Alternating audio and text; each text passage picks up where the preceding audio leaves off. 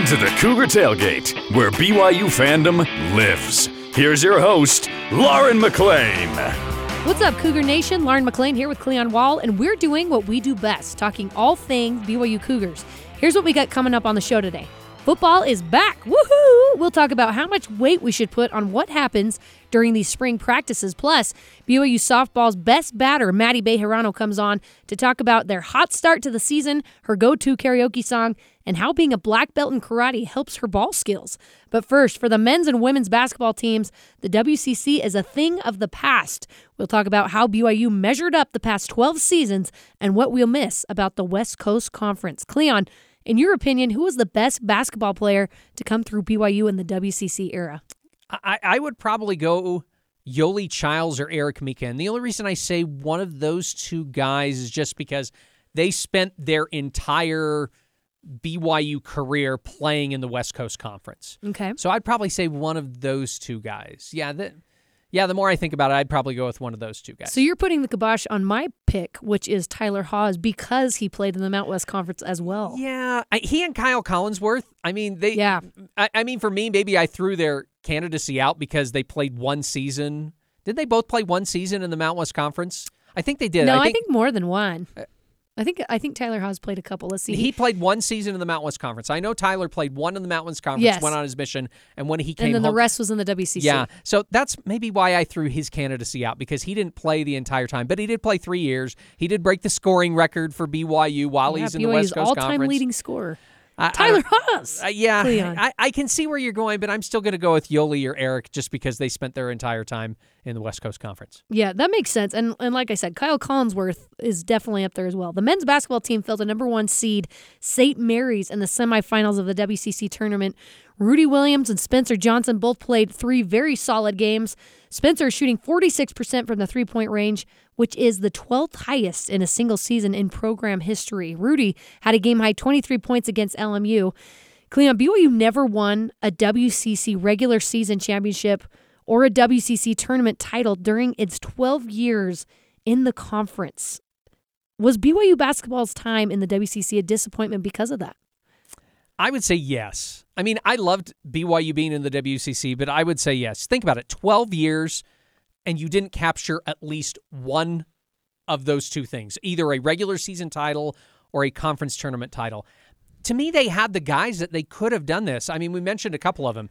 We have Yoli Childs, we have TJ Haws, Nick Emery, Eric Mika. If we go back even further, you got Noah Hartsock, Matt Carlino, Brandon Davies. These are good players. Alex Barcelo in recent memory. Yeah, exactly. These are good players who played professionally. So it's not like they're a bunch of chumps who haven't done things. Maybe not all of them have played professionally, but at least as far as I know, the guys I mentioned, all of them, at least for a short time, played professionally. They're not NBA players, but they're good program players. They're good college basketball players. For a mid-major conference as well. Exactly. You come from the Mountain West Conference where you had success there and you won regular season titles there. You were really good. And they were playing teams like San Diego State, who had Kawhi Leonard, who ends up being an NBA champion. I mean, they played really good programs over there.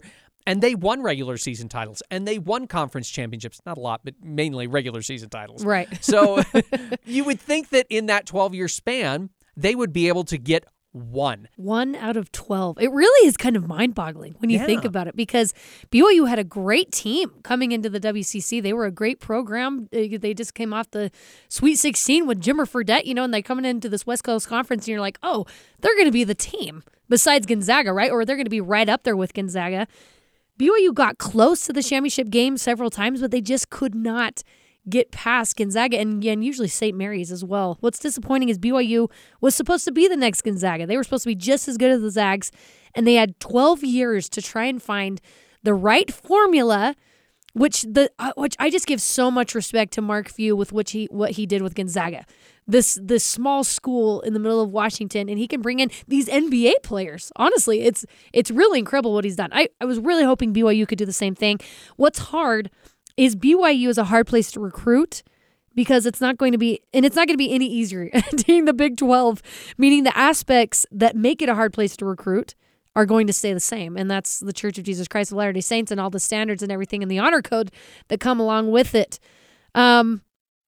I don't know. It is. It was disappointing. And it's a little bit scary for me, Cleon, thinking of going into the Big 12 because the talent just increases from the WCC where BYU could not get a championship game, and then they're going to go to these national powerhouses. So they're going to have to figure something out quickly because ready or not, here comes the Big 12. On the women's side, Nani Falatea and Emma Calvert played great in the WCC tournament alongside the no-brainer, Lauren Gustin. Lauren Gustin set a career high and WCC high of 27 rebounds against USF. She's the first player in NCAA men and women's to reach 400 and now 500 points and rebounds. She was on the WCC All-Tourney team, still first in the country for rebounds. I love this. At 60.6 points per game, an entire rebound ahead of number 2, and 4 ahead of 3, 4, and 5.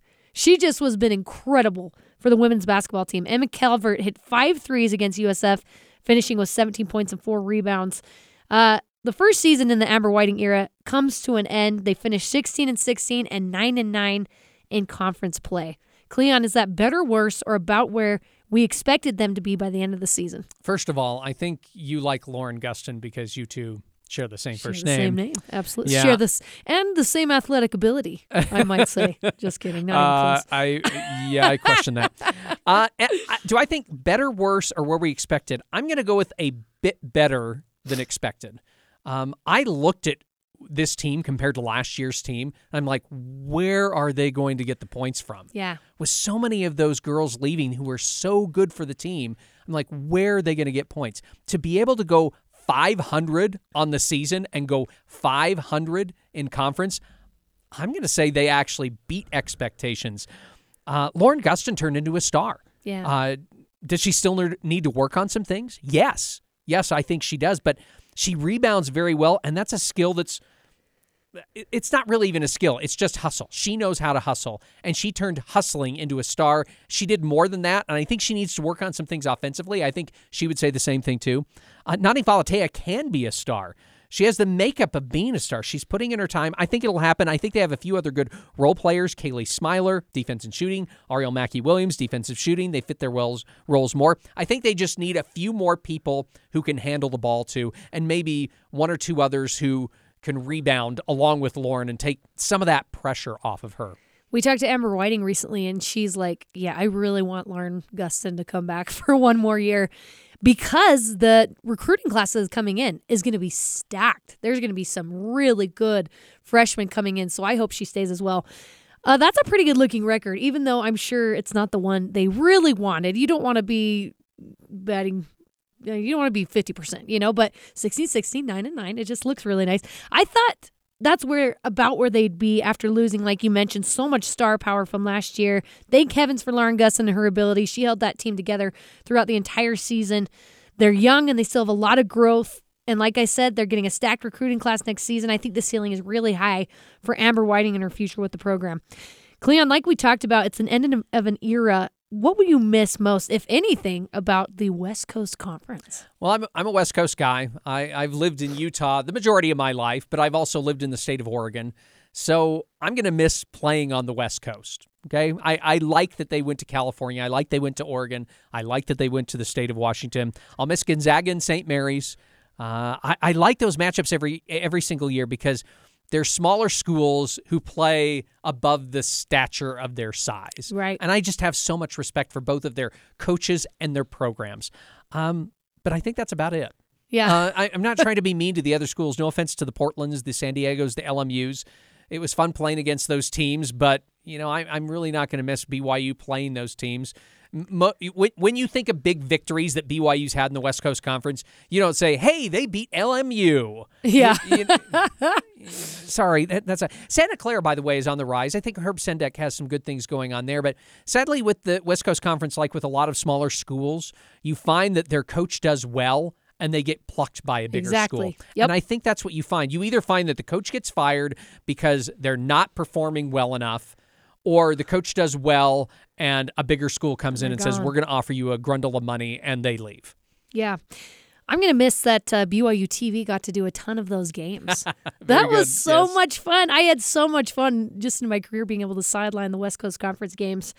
And then sadly, that's coming to an end. And I think I'll miss consistently being one of the top dogs in a small conference. So we did mention that BYU did not live up to their expectations in the West Coast Conference. But apart from this season, they were consistently one of the top 3. Yeah. And really, truly, I mean, I would feel like BYU and St. Mary's battled for that number 2 spot consistently. And I think that was really fun. But listen, it's not enough for me not to want to join the Big 12. The Big 12 scares me, but it's a good scared. And I'm ready for a new adventure, Cleon. We had a great relationship with the WCC. I'm grateful for our time together. This is what I said when I break up with people. No, I'm just kidding. And now there's... It's not you, it's me. It's not you, it's me. It's us.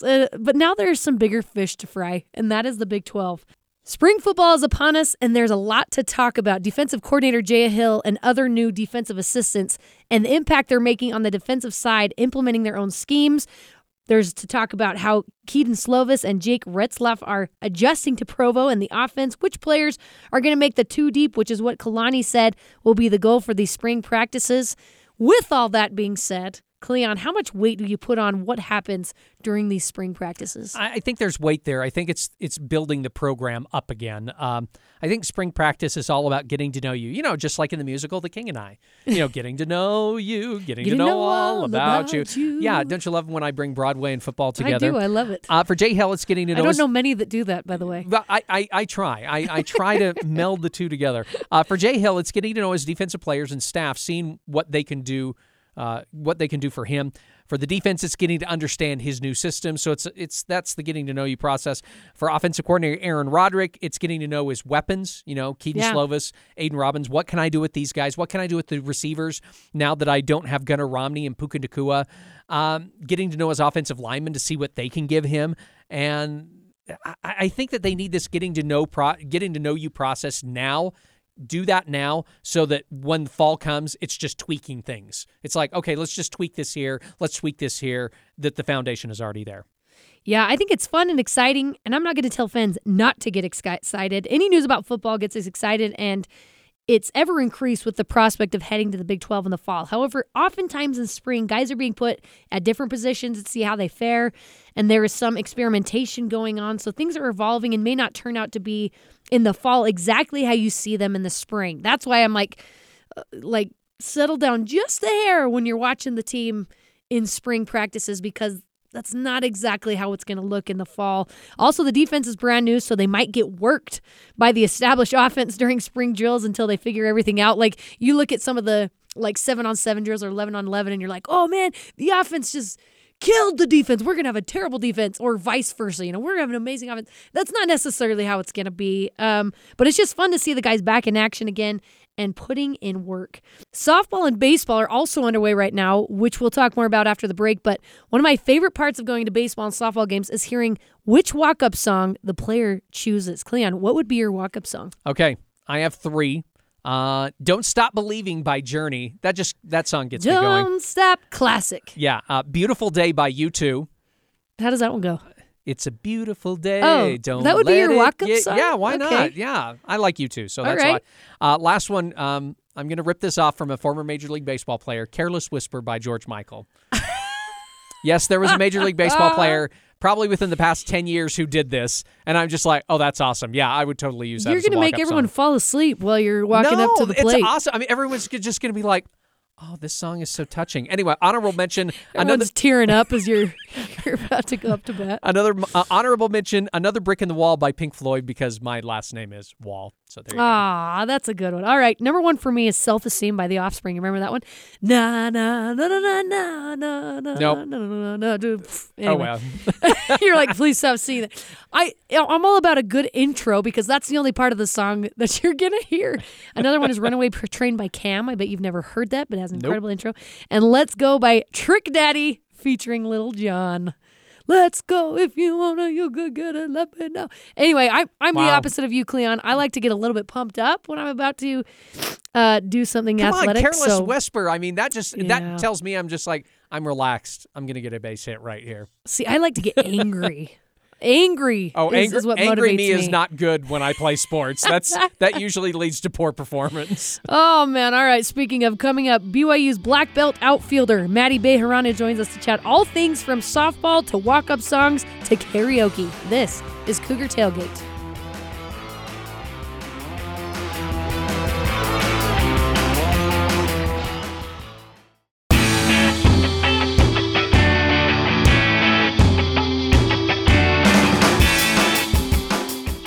back to Cougar Tailgate. I'm Lauren McLean alongside Cleon Wall.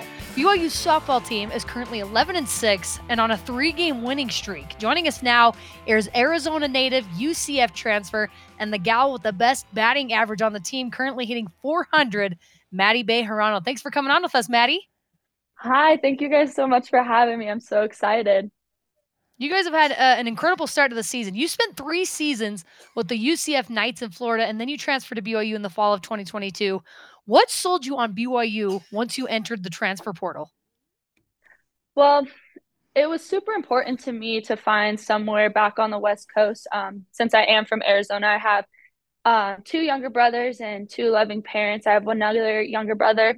He is 8 or just turned 19, actually. He has Down syndrome, so just being able to get close to home. And I wanted to be in a program that was super family-oriented. And I had a few other schools looking at me, and I decided to take BYU as my first visit.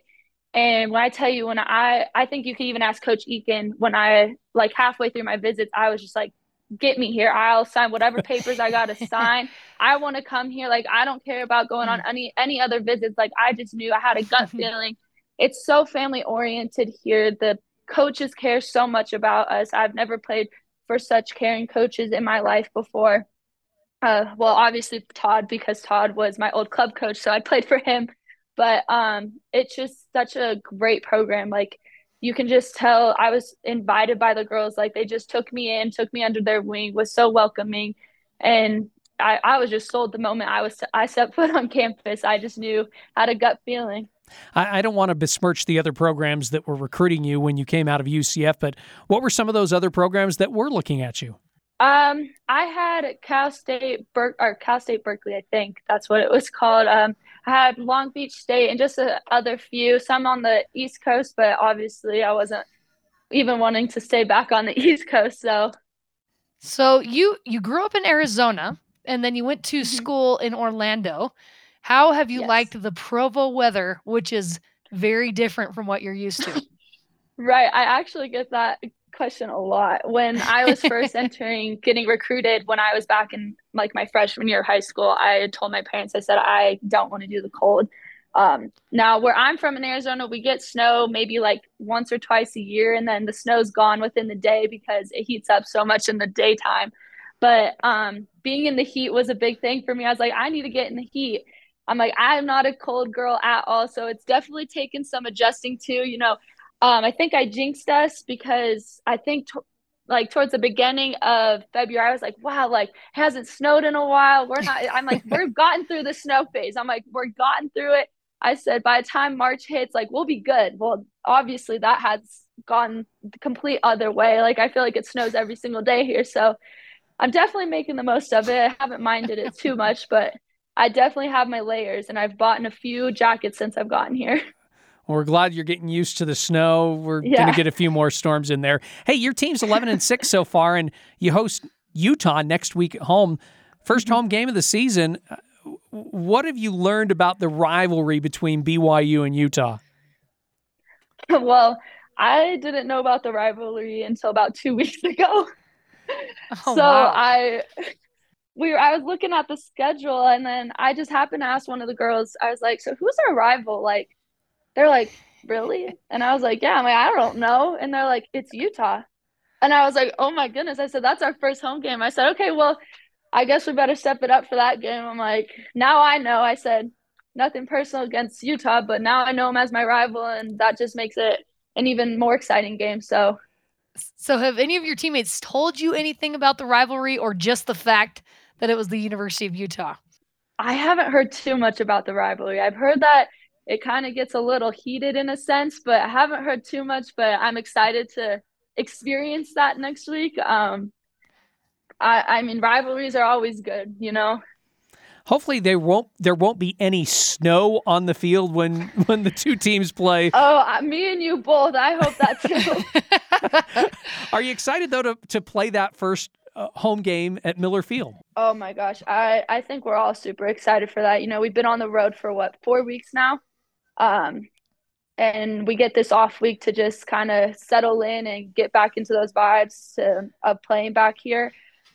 we're all super excited. Like just being on the road for 4 weeks straight is super hard, and to finally get the opportunity to play at home and in front of all of our fans, family, friends, it's going to be amazing. You're obviously very focused on this season, but next season you guys enter the Big 12. You compete against new teams. UCF will also be entering the Big 12. How do you feel about playing your former team next season, but this time wearing BYU blue? I'm definitely excited. I mean, it's gonna be. I think it's gonna be definitely really weird playing against girls that I played with for 3 years, but it will also be nice to see some familiar faces out there that I haven't been able to see in a long time. It was definitely hard leaving that program. Obviously, I don't get to see some of the friendships I've made really a lot of friendships while I was out there, and so I don't get to see those girls very often or at all.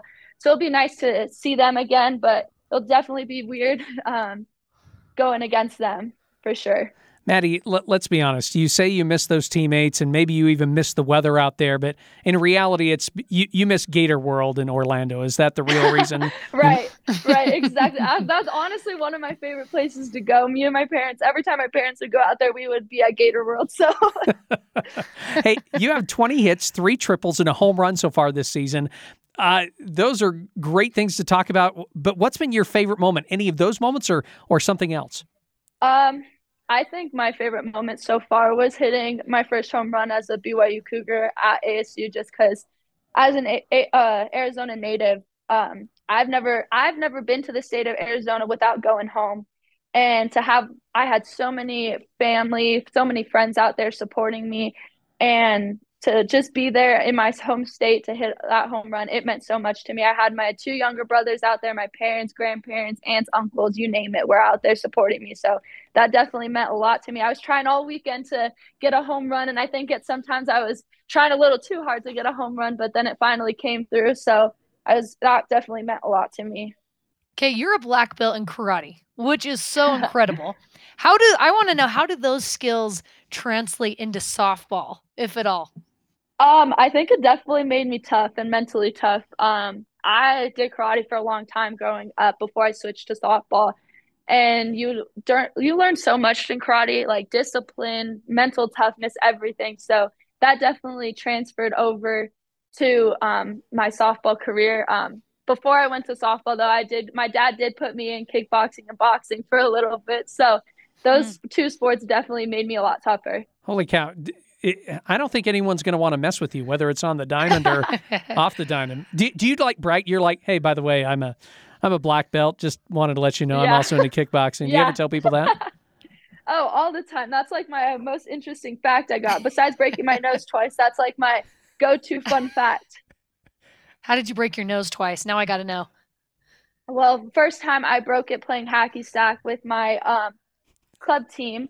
And then the second time, I thought it was maybe my freshman year or sophomore year of college. And I was like, I want to take my face mask off of my helmet. And my mom, the week I took it off, she's like, dude, do not take it off. You're going to get hit in the face. And I'm like, no, Mom, like, it is so cool to have your face mask off. Like, I'm doing it. Like, my nose isn't going to break. Week later, I took a ball to the face and it's broken, and it still is broken. I never got to get it fixed. So, oh my gosh. Summary of that is my mom is always right. So if she's listening to this at all, hopefully that doesn't go to your head, Mom.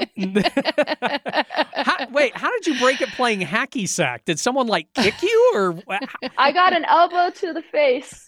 Oh, my goodness. Wow. Yeah. Oh, okay. Has this affected your singing at all? And here's the reason why. On your UCF bio, you said your go-to karaoke song is This Girl Is on Fire. Is your singing voice still okay even with 2 broken noses? Oh, I can't breathe very well, but that doesn't hurt the vocals. Okay. So now it's time for you to belt out the chorus. Go ahead. We're waiting for you. No, this girl is on fire. There we go. I didn't get to warm up, but there you go. Put me on the spot. Oh, I am impressed. I love that you did that. Oh my gosh, you're becoming quickly one of my favorite softball players ever. Okay, so This Girl on Fire is your go-to karaoke song, but I am obsessed. I love walk-up songs. I love them. I think that's one of the funnest parts of baseball and softball. What's your walk-up song? So I did Pretty Girl Rock. And my second one is Bitty Bitty Bum Bum by Selena. Selena has always been one of my favorite singers, and being a Hispanic woman, I've always idolized her. So I definitely wanted to pay some respects to her and kind of do that one with her. And then Pretty Girl Rock was just for fun. You're an outfielder. Does it ever get boring out there? I mean, when we think softball, lots of strikeouts, but also lots of home runs. I mean, does it ever get a little bit boring when you're just kind of standing out there and maybe you're practicing your karaoke or anything while you're out there? Well, my thought process is if it's boring, it's good, because that means our pitchers are dealing, right? But, you know, me and Violet, we always crack up because me and Violet go crazy out there. Like, me and her are always making eye contact and going crazy out there, jumping up and down when our pitcher in the mound is dealing. And we always we'll come back and we're like, dang, we feel so left out. Like, we're just out here screaming our heads off, and we're like, nobody probably even hears us. But I think if it's boring, it's pretty good though. It's pretty good, because if I'm not getting any balls or anything, that means our pitcher is dealing up there. So. Well, it sounds like you entertain yourself regardless of what's happening in the infield. All right, my last question is, what's something you are really excited for when you look at this team that you're currently playing for now? What are you most looking forward to as the season progresses on? I just think the potential that we have is phenomenal. I've never been part of such a talented team and such a fantastic group of girls. Honestly, we're in control of what's going to happen with our future here this season. So just seeing how this will all play out. I know all of us 1 through 27, I think we have the same goal in mind, and that's getting to the World Series. And I truly believe that's something that we're fully capable of, and we can take this team however far we want to. And just seeing how the future takes place, I think that's just going to be really exciting for us. I'd love to see it. We're talking to BYU softball's outfielder, Maddie Bejarano. Maddie, you were incredible. You were so entertaining, and we're super excited to watch you the rest of the season. Thank you so much for having me. And that does it for us today. Thanks again to Maddie Bejarano for coming on the show with us. You can join the Cougar Tailgate wherever you get your podcasts, on Apple, TuneIn, Stitcher, Spotify, or on BYURadio.org. Cougar Tailgate is a production of BYU Radio.